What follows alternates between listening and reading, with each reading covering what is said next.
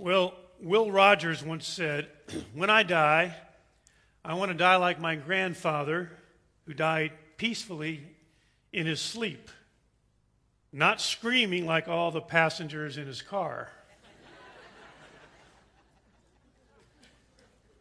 Well, my hope is to be one of those fortunate ones that are on the earth when the Lord appears and there's the rapture of the church and I never have to face dying.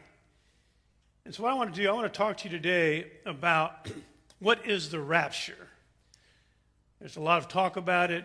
There's books written about it, movies made, but what is the rapture? Well, the Apostle Paul describes in 1 Thessalonians chapter 4, let's just read it. 1 Thessalonians chapter 4, starting in verse 15. He says, "For this we say to you by the word of the Lord, that we who are alive and remain until the coming of the Lord shall not precede those who have fallen asleep," those who have died in Christ. "For the Lord himself will descend from heaven with a shout, with the voice of the archangel, and with the trumpet of God, and the dead in Christ shall rise first. Then we who are alive and remain shall be caught up together with them in the clouds to meet the Lord in the air. And thus we shall always be with the Lord." Now, as we have been looking at some end-time passages out of the book of Daniel, in the Old Testament, Daniel chapter 2 and Daniel chapter 7, Daniel chapter 9. And if you've missed any of those messages, I urge you, go back to gracearlington.com, go to the website and go ahead and catch up with those messages.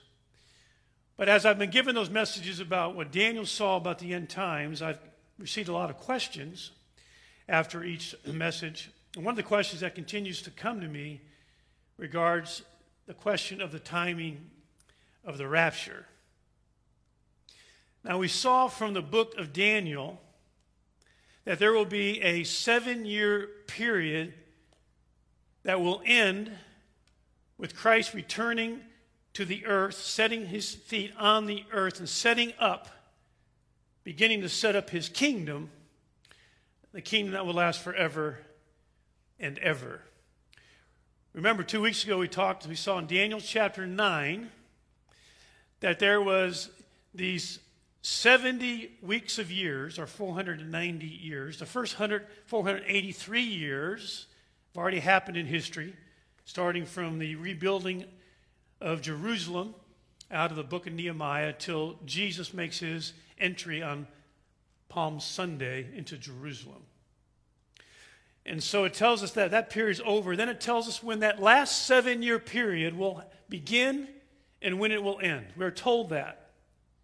We're told that that last 7-year period, which is yet future, we're told when it will begin, we're told when it will end, and we're told what happens in the middle of it very clearly. We're told that it will begin when the Antichrist makes a covenant with Israel. He's going to be a man of great power. He's going to eventually have a 10-nation confederation of power, but he's going to guarantee Israel's safety. He's going to guarantee their safety for 7 years, for this whole period of time we're talking about.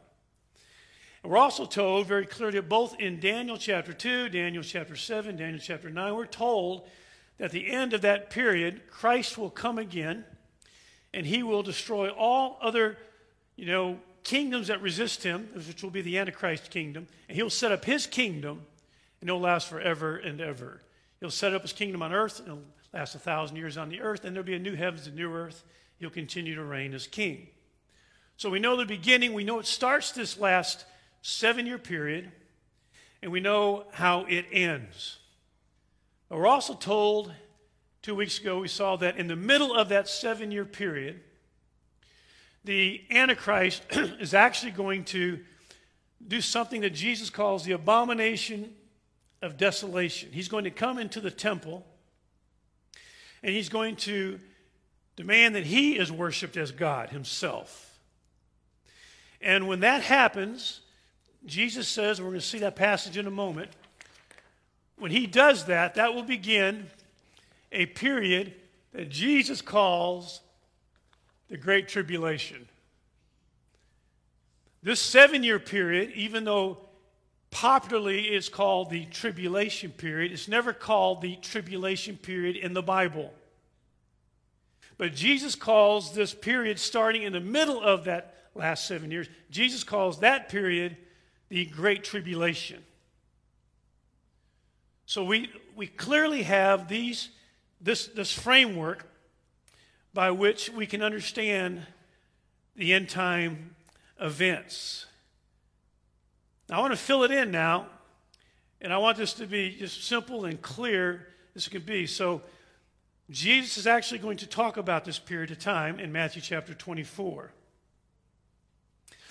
But before he gets to it, he's asked a question. And here's the question he's asked by his disciples in Matthew 24, verse 3.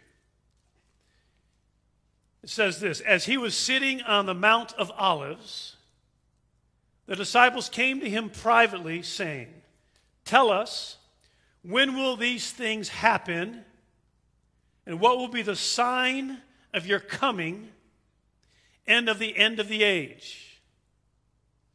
So Jesus is going to answer their questions by telling them, first of all, some of the signs, plural, leading up to this time. And then he's going to tell them the sign. That's their question, was the sign. He's going to tell them the sign, singular, of his coming. So first, let's see what Jesus says about the signs that will lead up to this time. Starting in verse 4 of Matthew 24. Jesus answered and said to them, "See to it that no one misleads you. For many will come in my name, saying, 'I am the Christ,' and will mislead many. You will be hearing of wars and rumors of wars. See that you are not frightened. For those things must take place, but that is not yet the end. For nation will rise against nation, and kingdom against kingdom. And in various places there will be famines and earthquakes. And in the book of Luke, it's added plagues. But all these things are merely the beginning of birth pangs." So Jesus says there are some events that will happen before the end, before he returns. And he says those events that he just listed are going to happen like birth pangs. Now remember, birth pains happen with greater frequency and intensity until the baby's born. Greater frequency and greater intensity until the baby's born. So Jesus says these things that he listed, wars and rumors of wars and earthquakes and famines and plagues, they will happen with greater frequency and greater intensity until he comes. And so in this passage, as he talks about the beginning of birth pangs, those can happen before the 7-year period. They can begin before the 7-year period, but they'll go up probably through the first part of it. But he says something in verse 9 that there's a shift. Matthew, chapter 24, verse 9, he says this: "Then they will deliver you to tribulation and kill you, and you'll be hated by all nations because of my name." Then it's no longer the beginning of birth pains. Something has shifted. He said, then this goes into heavy labor. Then the Great Tribulation begins. Now, Jesus actually tells us when that will happen. Again, we don't have to guess these things. We're told everything so far in the Bible. We're told this. Jesus tells us when this Great Tribulation will happen. He points out it'll happen at the midpoint of this 7-year period, Daniel's 70th week, when the Antichrist sets himself up in the temple to be worshipped as God. Let's see where Jesus says that. Matthew 24, still in Matthew 24, verse 15. Therefore, this is Jesus talking here. Therefore, when you see the abomination of desolation, which was spoken of through Daniel the prophet, standing in the holy place, in the temple, on Temple Mount, then he says, let the reader understand. He wants the readers to make sure they understand the book of Daniel. Let the reader understand. Then it goes down to verse 21. For then, at that point, there will be a great tribulation, such as not occurred since the beginning of the world until now, nor ever will. So Jesus makes it very clear that in the middle of that last 7-year period, Daniel's 70th week of years, these are weeks of years, that 7-year period, there's the abomination of desolation where the Antichrist comes into the temple, which will be rebuilt on Temple Mount, and he demands he's worshipped as God. Jesus says when that happens, at that point, then he says, verse 21, there will be a great tribulation, such as not occurred since the beginning of the world until now, nor ever will. So again, we got some key points here that are clear to us from the Bible. We got when it begins, the Antichrist makes a covenant with Israel. In the middle of that 7-year period, he breaks the covenant, demands he's worshipped as God. At the end of that 7-year period, Jesus touches down on earth, destroys the armies of the Antichrist, sets up his kingdom. So those things are clear. Now, he says that this time of great persecution, Jews and Christians will be hated. We will be arrested, even killed for their faith, he says, of Jews and Christians, particularly, and it'll be more intense, of course, in that region. Now, Matthew 24, verse 10, he says this, and at that time, many will fall away and will betray one another and hate one another. So at this time of intense pressure and persecution, many will fall away. I mean, think about how many fell away just during COVID. And that's nothing compared to this. So this intense pressure, many will fall away. And then they'll actually turn against one another and turn people in that they know about. He says, betray one another, hate one another. But then he says this in Matthew 24, verse 13. But the one who endures to the end, he will be saved. Endures to the end of what? Saved from what? Now, we know that the Great Tribulation starts at the middle of this 7-year period. And it would seem that this Great Tribulation is just going to go the whole 3.5 years till Jesus sets down on planet Earth. It seems that way. But Jesus says something else we have to understand. He says that in verse 22 of Matthew 24 that the Great Tribulation period will be shortened or amputated is the exact translation of the words amputated. Let's read it. Matthew 24, verse 22. He says, unless those days, he's talking about the Great Tribulation, unless those days had been cut short, no life would have been saved. But for the sake of the elect, those days will be cut short. Okay, so here's what he's saying. Let's just hear what he's saying. He already made it clear when the Great Tribulation starts. And it would appear that it would go 3.5 years. But he says he's going to cut those days short. Those days are going to be cut short.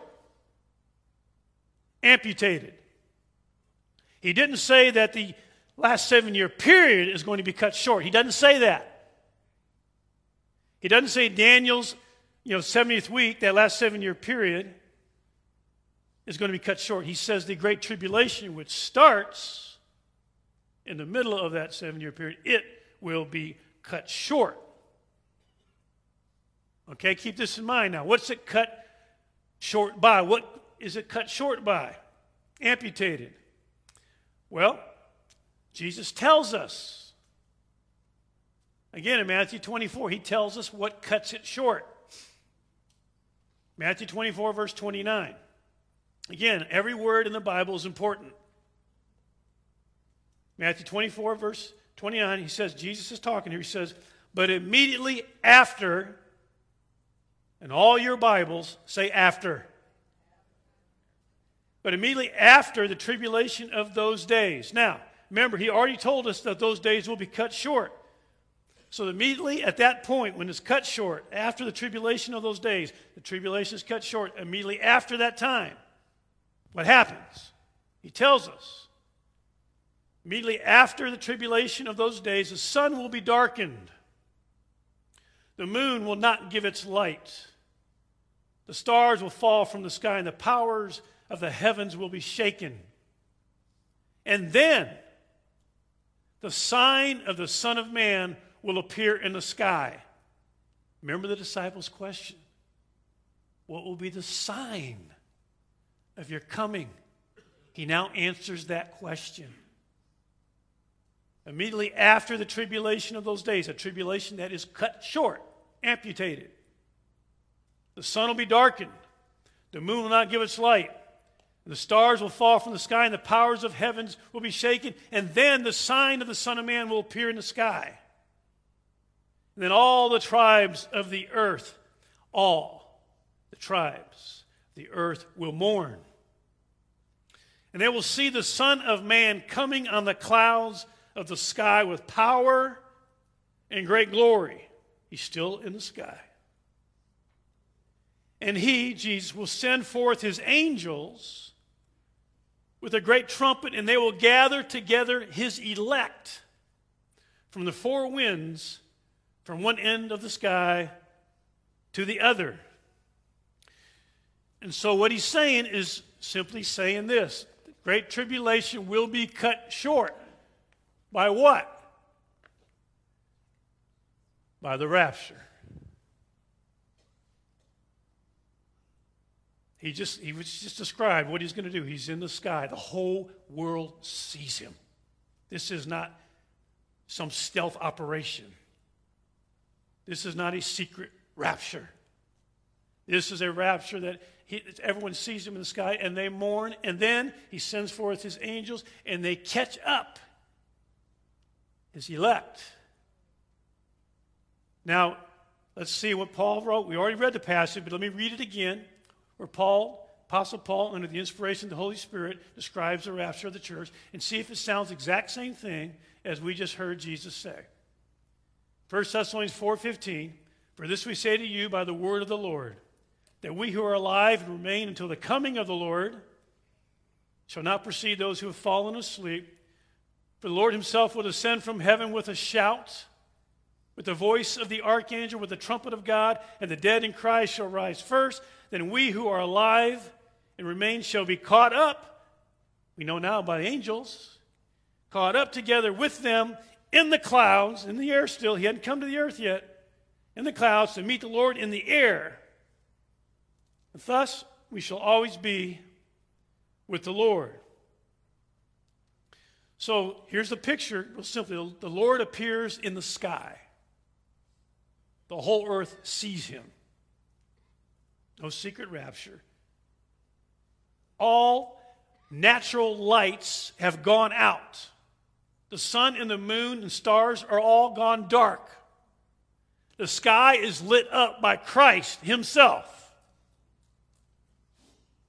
All the tribes of the earth shall see it and mourn. What will happen? Next, the trumpet will sound, the trump of God. By the way, in the Old Testament, the trump of God was sounded for two reasons only. One was to gather his people together, and two was to prepare for war. So the trumpet will sound, all the angels gather up the elect, people are gathered to the Lord, the rapture of the church. That's why Jesus goes on in Matthew 24 to say this. in verse 40 and 41. Then there shall be two men in the field, one will be taken, one will be left. Two women will be grinding at the mill, one will be taken, one will be left. That's the rapture of the church. Now, what happens on the earth? What happens on the earth after the rapture and before Jesus comes and destroys the Antichrist and his armies and sets up his kingdom on the earth? What happens after the rapture and before Christ sets his feet on the earth? We're told. We're told what happens after that. We're told all the prophets, most of the prophets in the Old Testament spoke about the great and terrible day of the Lord's wrath. The prophet Joel, chapter 2, verse 30 and 31. Now listen to this. Again, all the words in the Bible are important. Joel 2, verse 30. I will display wonders in the sky and on the earth, blood, fire, columns of smoke. The sun will be turned into darkness. Any of this sound familiar? And the moon into blood before all of your Bibles say before the great and awesome day of the Lord comes. So before the awesome wrath of God is poured out, the day of the Lord's wrath, the great and terrible day of the Lord, the prophet spoke about. Before that happens, before the events that Jesus describes of the rapture happen. Okay, let's keep reading. All these passages are going to come together and say the same thing. So again, before I look at another passage here, I just wanted to say, because people are asking, what does this matter? Here's what matters. Why it matters so much. That we need to understand that the rapture is not going to happen before this happens. But it is going to happen before the wrath of God is poured out on the earth.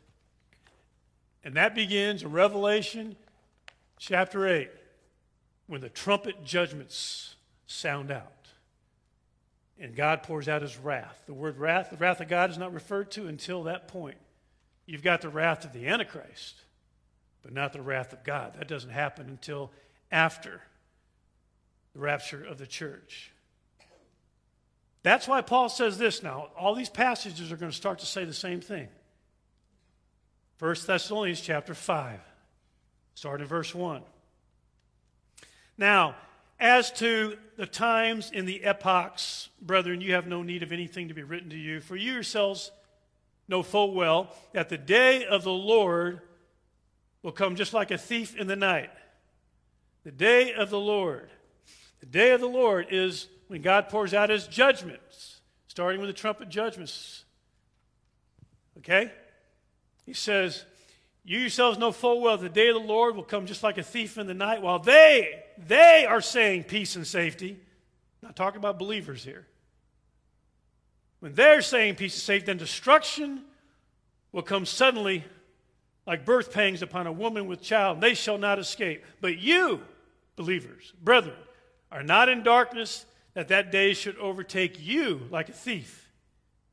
Go to verse 9, 1 Thess 5:9. For God has not destined us for wrath, but for obtaining salvation through our Lord Jesus Christ. We are not destined for wrath. This is the wrath of God. We're not destined for wrath, but for salvation, deliverance. The church will not be here for the great and terrible day of the Lord's judgment. We will not be here for the wrath of God.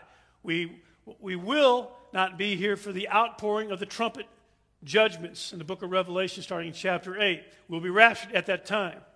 Now, the Thessalonians, even after Paul had taught them this, they're a little fuzzy about it. So Paul writes them another letter to clarify. That's 2 Thessalonians chapter 2. Here's what he says.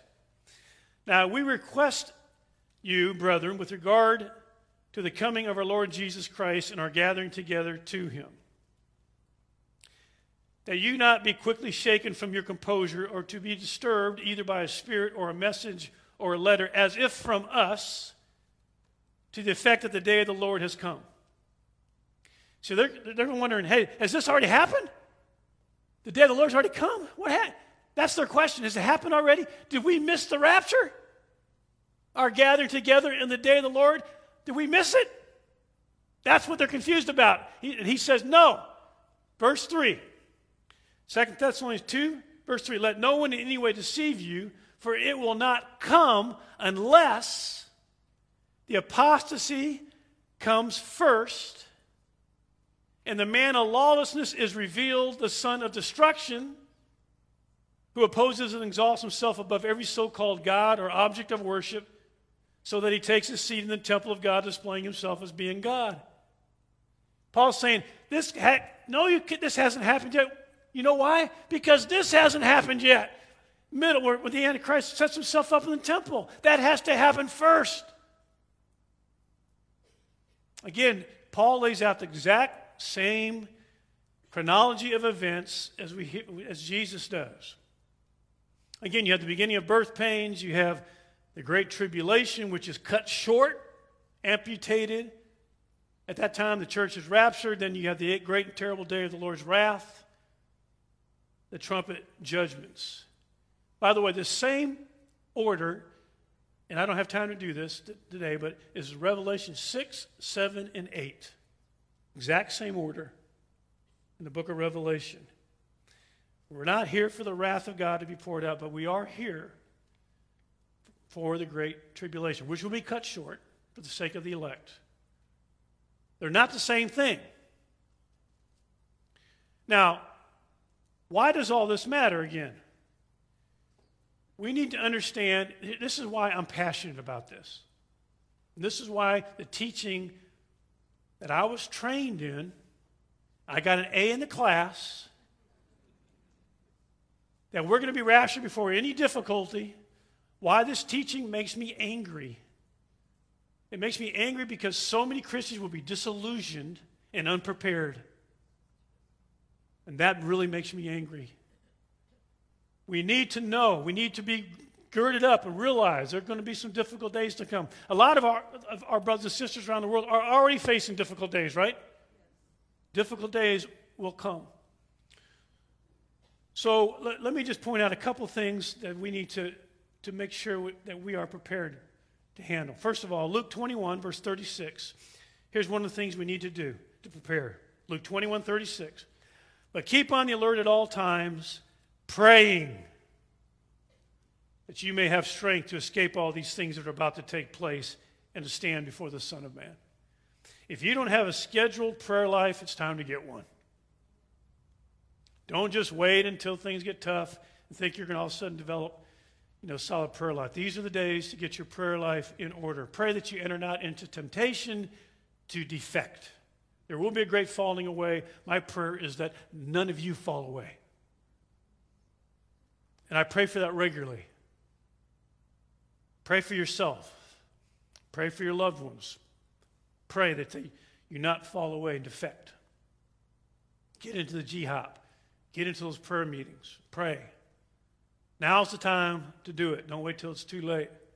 But Paul also gives us some other guidance in light of what's coming. 1 Thessalonians 5, verse 8 and 9. Same passage we just read, but we didn't read these two verses. He says this. But since we are of the day, talking about living in the light, since we are of the day, let us be sober, having put on the breastplate of faith and love, and as a helmet the hope of salvation. For God has not destined us for wrath, but for obtaining salvation through our Lord Jesus Christ. He's saying, since we're children of light, children of the day, we should act like it. We should be alert, awake, self-controlled, well-armed. And he says that we are to be alert. This time's not going to overtake us like a thief in the night, suddenly, unexpectedly. And it's not going to, it's not going to be like heavy labor where the pregnancy is sudden and unavoidable. But he says, but arm yourself with faith and love like a breastplate. So Faith and love will cover the vital organs. Faith and love, faith and love. Keep believing the Word of God through all this. Keep loving God and loving people. And put on the helmet of hope. Hope is that confident expectation of what's to come. Keep having your mind set on what's coming, what's coming, what's coming. That's how we live in these days. Let me say one more thing before we wrap it up about the day of the Lord. The last of these when these trumpet judgments start, the last of the 7 trumpet judgments, when that last trumpet judgment is sound, Jesus will step down on planet Earth and begin to destroy the Antichrist and his armies. When that last trumpet sounds, here's what it says, Revelation 11:15. Then the 7th angel sounded, and there were loud voices in heaven saying, the kingdom of the world has become the kingdom of our Lord and his Christ. He'll reign forever and ever. So Jesus sets down on earth, begins to establish his reign and his kingdom.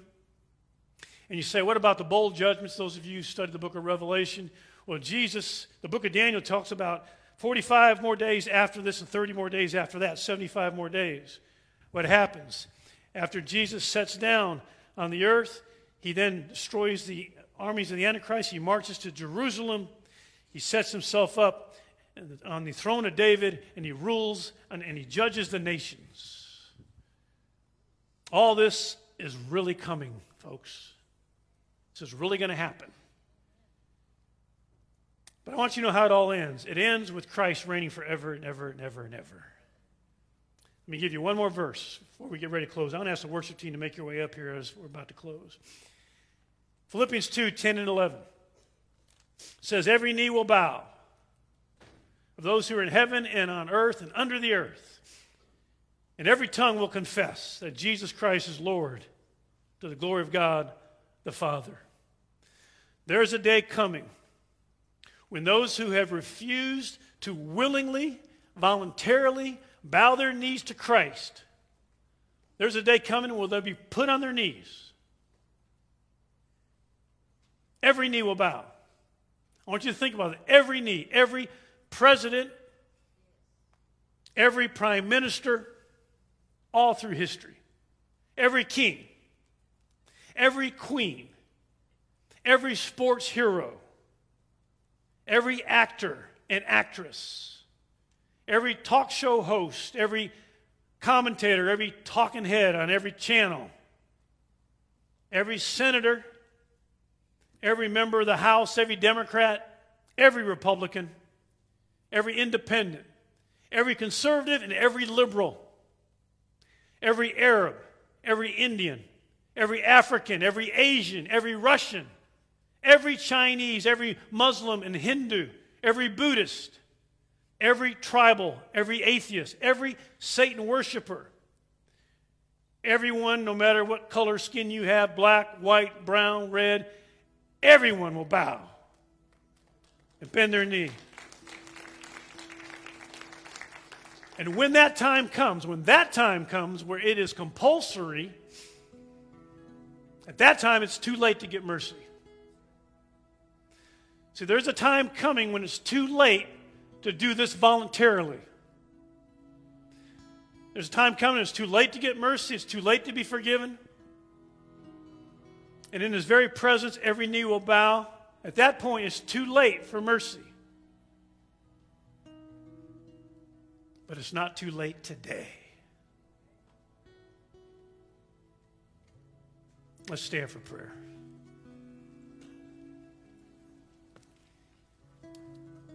Father, you know where everyone in this room is. And I'm asking in Jesus' name that none could leave here without knowing you, Jesus. And I'm asking if there's anybody who's walked away from you and needs to come back, and I pray that today's the day. Today's the day to surrender. Maybe for the first time for some in this room, maybe it's time to come back to it, but to surrender to you as King of Kings and Lord of Lords.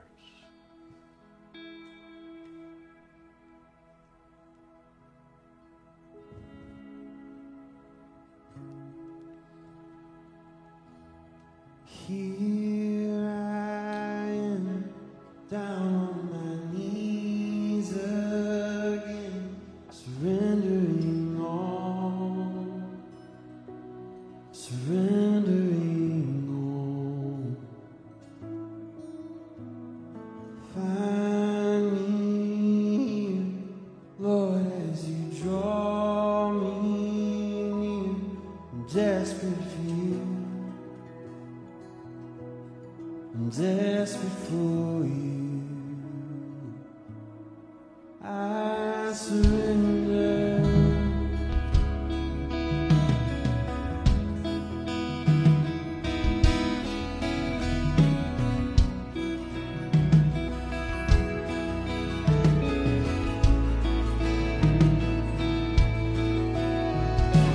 Drench my soul, His mercy and grace unfold. Hunger and thirst, hunger and thirst. With arms stretched wide, I know you hear my cry. Speak to me now. Speak to me now. I surrender. I surrender. I want to know you more. I want to know you more. I surrender. I surrender. I want to know you more. I want to know you more.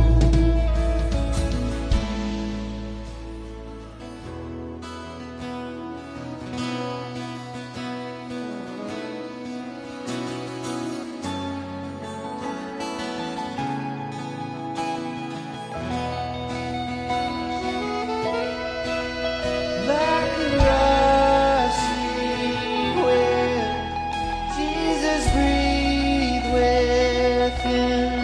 Lord, have your way. Lord, have your way in me.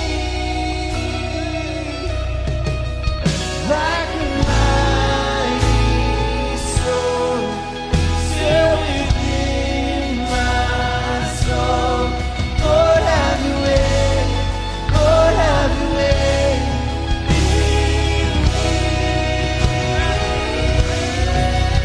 Like a rushing wind, Jesus, breathe within. Lord, have your way. Lord, have your way in me. Like a mighty storm, stir within my soul.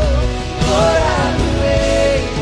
Lord, have your way in me. Lord, have your way. Lord, have your way. Lord, have your way. One more time. Lord, have your way. Lord, have your way. Lord, have your way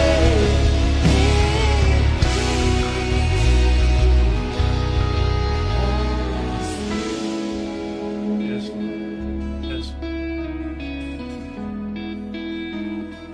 Lord, we surrender our hearts to you, our lives to you. We pray you fill us with your Spirit today and use us, Lord, to be your voice in these days. Wherever we go, wherever we work, wherever we live, wherever we go to school, Lord, use us to speak the truth. And we pray you speed up the day, Lord, when we behold you as you come in the clouds and meet you in the air. We pray all this in Jesus' mighty name. And everybody says, amen, amen.